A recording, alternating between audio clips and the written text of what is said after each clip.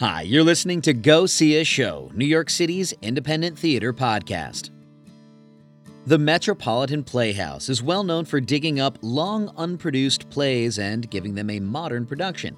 And it seems that whenever we dig into history, we see that the past isn't really all that far away. The more things change, right? As you'll hear, that's definitely the case with Shadow of Heroes, Robert Ardrey's documentary play about the Hungarian Revolution of the 1950s, which Metropolitan is currently presenting at their East Village home. Go See a Show correspondent Alex Randrup spoke with some of the team after a recent performance. Take a listen. So I like to start with just everybody saying their name so we all know who's on the podcast. So Alex, perhaps you'd like to start with your intro?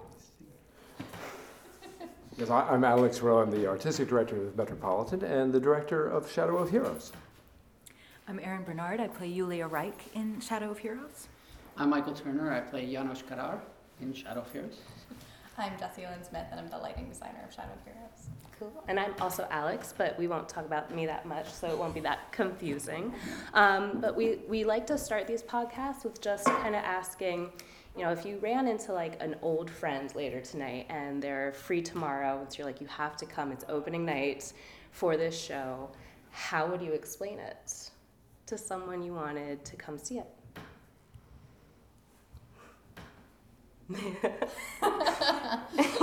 It's too easy for me. I read this play several months ago and had never heard of it and had always had a passing interest in the Hungarian Revolution. But that wouldn't be a really justification for our theater to do it. We're very, very interested in American history and American culture. And that's why the theater wanted to do it. The magic of it, I think, for anybody coming, is how unbelievably it resonates with everything going on in the headlines now around the world and in our country. It's about an unstable government. It's about disinformation. It's about a woman standing up for her story and igniting a revolution. It's about Russian meddling in political affairs. And it's astounding to me the way that the recurrence of these themes reminds us of where we've been and what we're confronting now, both for good and bad. And in its essential, it's about the life and the possibilities of giving life to an ideal and the challenges those ideals face. But in the end, I think there's something inspiring, even though it's not entirely an uplifting story, like many tragedies, you know. Yeah. I think I would say that it's a little pocket of history that is sort of largely forgotten by the culture I'm aware of in this country, and so it's interesting to hear. It's you know, it's kind of a thick plot and it's rather complicated, but I explained that by saying like that's what life is. Like that's what history is. It's not simple. It's not Star Wars. Good guy, bad guy. Bad guy wins. Good guys. You know, it's not that. It's a complicated tale of the machinations from a country coming from one thing to another, and in the middle having 17 twists and turns, piloted by millions of people. So that's what it is to me, is a tale of a lot of people whose voices have been silenced on something that was rather influential. Yeah, I agree with that. Yeah. I think going off of that, it's like one of the things that, like, you learn about communism in school and you learn about the Soviet Union in school, but you don't really learn as much about the countries that it affected and why it was such a huge deal in school. They're just like, oh, this was Soviet Russia, and this happened, and America was afraid of it. And that's pretty much all you really know. And so going into pieces like this, you really delve into what it was like for those people and the struggles that they faced and how they might have overcome those struggles, or how the people in living those lives continue to make their lives possible. I think that's really interesting. Yeah, because it is such a national situation, but then we see in the play how it affects individuals who are big players as well as all of those small players who kind of roam the shadows of the stage. And it makes it very personal, because when we learn about war and history, we think about it in these big, vague terms as a sixth grader, but we don't think about the people in the jails or on the streets. And this gives us a really interesting balance of both, that we get to see how the the wheels are turning on a large scale, but that people are kind of getting stuck in those wheels. And it's a really, there's a visual aspect, especially through lighting and the cast of how that all kind of operates. As a lighting designer, I mean, going through all the dramaturgy and research of this and having to present a design, which is such a living thing, did you find a specific key to this play? I mean, I found I had to do a lot of research on it because it wasn't something I was familiar with, the Hungarian Revolution at all. So I was like, okay, so there's what does the Minister of Interior actually do? I don't know what these things are.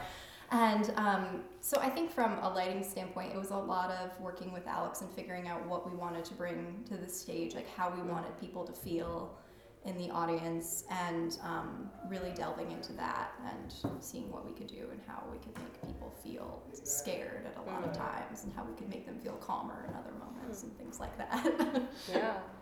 Yeah, and then as the cast, it's a large cast, but they even introduced at the beginning of the play that it's kind of these three figures, and I'm just curious what it was like to really delve into these human beings who were sucked up into this huge moment in history.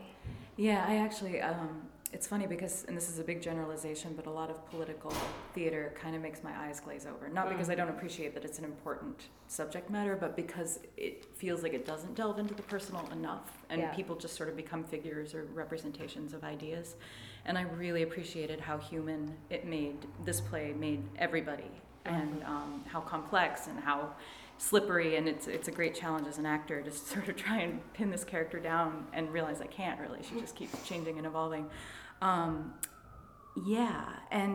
also to know that these were real people, and yet I was really challenged to find a lot of specific biographical information about Julia Reich because most of it is in Hungarian or other languages that I don't read. Yeah. So I had bare facts to go on, and then I had the play, and so just in some ways that was kind of freeing because I didn't have to, read 300 pages of a biography or something and try and make that into a performance.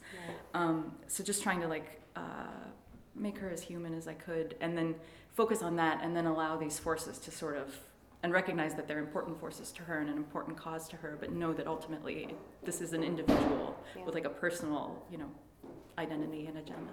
Yeah. I had a slight different situation because there's a lot of notated history about my character. And so I mentioned this in a talk back we had the other day, that one of the wrestling matches for me was wrestling between what is historically accurate, what serves history, and what serves the author's intent. Because sometimes they are neck and neck, and then sometimes the author decides, this is what I think. And if you read history, you may or may not come up with that same conclusion. But what I liked about that is that, just like Erin said, it allows these people to become human, and it just sort of, to me, sometimes we watch something that's historical and we already know the end. We think about the Revolutionary War and we already know they won, but in the moment they did not know. They probably thought what they were doing was insanely stupid and maybe a horribly bad idea, and this is going to end terribly. And so I love the fact that that's what we go through here, is that we already know technically what happens at the end of this, but it's a much more gratifying experience to go through the emotional twists and turns as a character and have no clue what's going to wind up happening. Oh yeah, for sure. I just want to throw in that it's compelling to me that the play was written only 2 years after the last events that it tells, and so our perspective and Erin's inability to find the 300-page biography on Julia Reich is maybe it's all to the good that we're limited in that, because Robert Ardrey, when he wrote it, had done extensive research. He was in Vienna when the revolution took place, and that compelled his interest. But he didn't have a lot of the information that we have since. The Iron Curtain was still up. It was the height of the Cold War when he wrote it.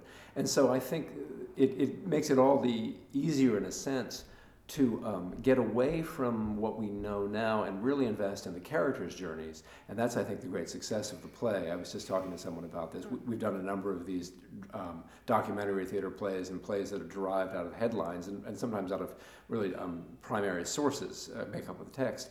This one is unique, I think, for the way that it tells this remarkable story of the whole national movement and event and international movement of the Comintern and political machinations by focusing on three, maybe four, I don't want to give away what happens, but people's journey, and always coming back to that, which makes it compelling theater, but also, as Erin says, really gets us into what history is, which is the path of individual people's lives. Yeah, yeah.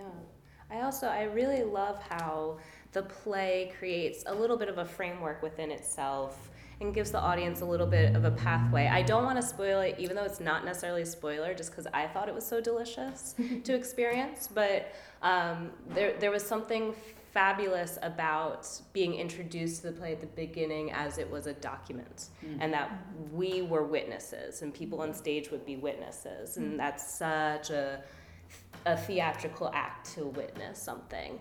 And speaks to me about a lot going on right now. Obviously, there are 1,000 connections in this play to what's happening now, but we look at how we consume content and how we get information and misinformation and what we do or don't do with it, and this idea of seeing something as a document and just witness it and take in the lessons, and there's so many lessons to take. I really loved that part of this. And I think that's hard to do in theater. It's a little tricky. So I just really liked that. That's me going on a little bit of a editorial, I guess. It gives it a theatricality that lets you get into the characters a bit more and as people, instead of just a history lesson.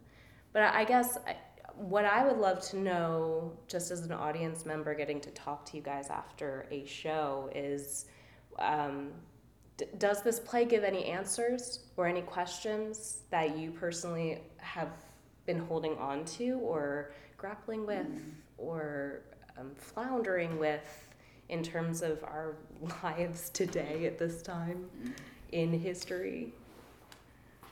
Yeah, I mean, I don't know that I have an answer like vis-a-vis the character, but I know that it's made me think a lot about hope, you know, in hopeless times, and about sort of like personal integrity and in the sense not just of being, you know, having integrity in your relationships with other people, but keeping sort of like your core humanity and not just having cynicism like completely evaporate that. Because I think this is my take on it, but in the play, kind of apart from history, but in the play by the end, Janos has lost himself and, you know, is sort of he's a walking empty person. And so just like thinking about what it takes to not have that happen, even in the most oppressive, politically and personally oppressive circumstances. And also just thinking about the strength that these people had, you know, I mean, because it's historically accurate, like the Reichs were in prison multiple times, you know, and something like that, and to be able to do that and then like still come out and live your life and still be like a whole person is just astounding to me, you know, because I've never been to prison and I can't claim a personal experience like that. So. Something for me, there's a line that the author says when he says, we don't know why people made the choices they do, we just know what they did. And so that's what's really interesting for me, is that as an actor, every night I do have to know why he did what he did. And it's not simple, like we talked about in some things where it's like, it's a simple, it's good guy, bad guy. He did this because he was a good guy, the end. This is not simple. These are real humans with real life situations and real emotional ties and real political ties. And so every night, for me, there's a couple of very hard decisions that if you look at it historically, it's not real clear why he did what he did, but I have to make that decision every night. And it's not exactly the same decision every night on the why. And what's telling about that to me is that sort of resonates in my own life. Why I do the things I do. Sometimes it's real clear why, and sometimes I look back and I say, why did I do that? And I think that's what tells me a lot here. This is a guy you can read about online for ages, but to think about like why did he do this, to me is insanely moving and valuable as an actor. For me, I think it's looking at pieces like this and finding so much relevance to the world now, and just thinking, how on earth is this still like things like this still so relevant and present in our lives? And it's great that it's relevant for certain reasons, but like that we can identify with it.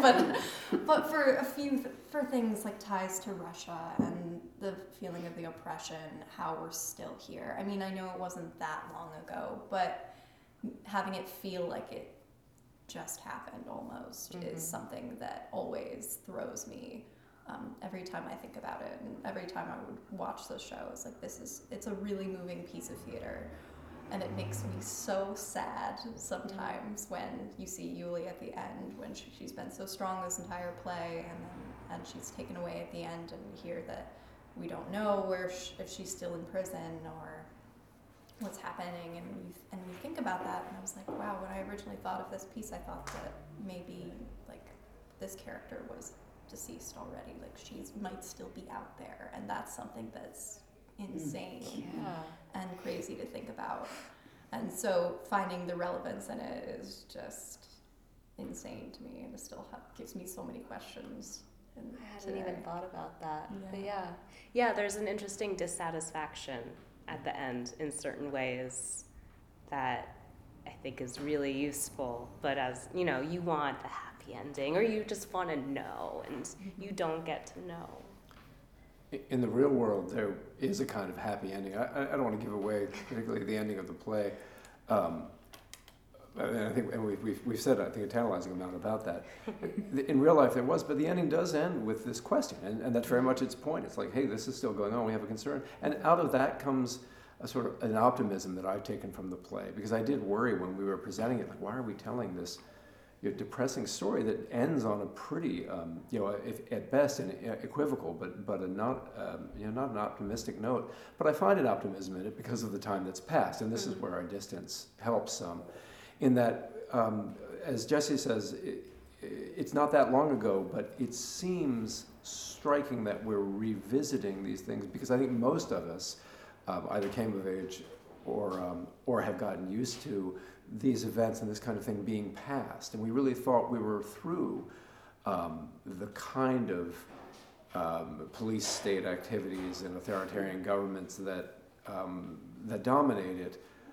And that was a mistake, obviously, to believe these things go away. But this is where the optimism comes in. I think we see in the yin and yang a constant tension between what we think of as forces of an open society or freedom or love and generosity, and compelling interests either of individuals or within ourselves, a darker side. It does go back to the Star Wars question, being a dark side and a force. That the two are in constant tension, and that doesn't go away. The reason that's optimistic is we know that as dark as things can get, there's still a light, and that to me is worth continuing to live with and go on and always pursue the best we can do, because we're not defeated when there are darker times or darker powers, or governmental powers or social powers. Personal or political are in the ascendancy, and that's really been an interesting way of coming out of it. I believe that the play offers one of the characters anyway a kind of transcendence after being caught up in a struggle, and I think that's the gift that the play offers, is us a chance to see, particularly playing it now and not right at its time, that the history has opportunity exists in tension. And so we can continually to choose the best we can, but that tension is something that is not defeating. Yeah. Everything comes in waves. Yeah. That's been on my mind a lot lately. Right. Yep. Amazing. Well, Shadow of Heroes is playing at the Metropolitan Playhouse.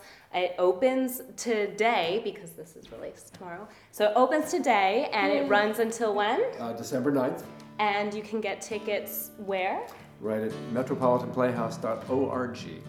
Perfect. Thank you guys so much. Thank you, Alice. Thank you. It was wonderful to get to see the show. Thank you, Aaron, Michael, Jesse, and Alex Rowe for hanging out to chat, and, of course, thanks to Alex Randrup for another excellent interview. You can catch Shadow of Heroes at Metropolitan Playhouse, 220 East 4th Street in Manhattan through December 9th, 2018. Head to metropolitanplayhouse.org for a link to tickets and more information. Thanks to you for listening into the podcast. If you dig it, please like it on Facebook, facebook.com/GoSeeAShow. Follow at Go See a Show on Twitter, and rate and/or comment on the show's Apple Podcasts page. My name is Robert A.K. Gaino. You can find me on the internet at robertgaino, GONYO.com.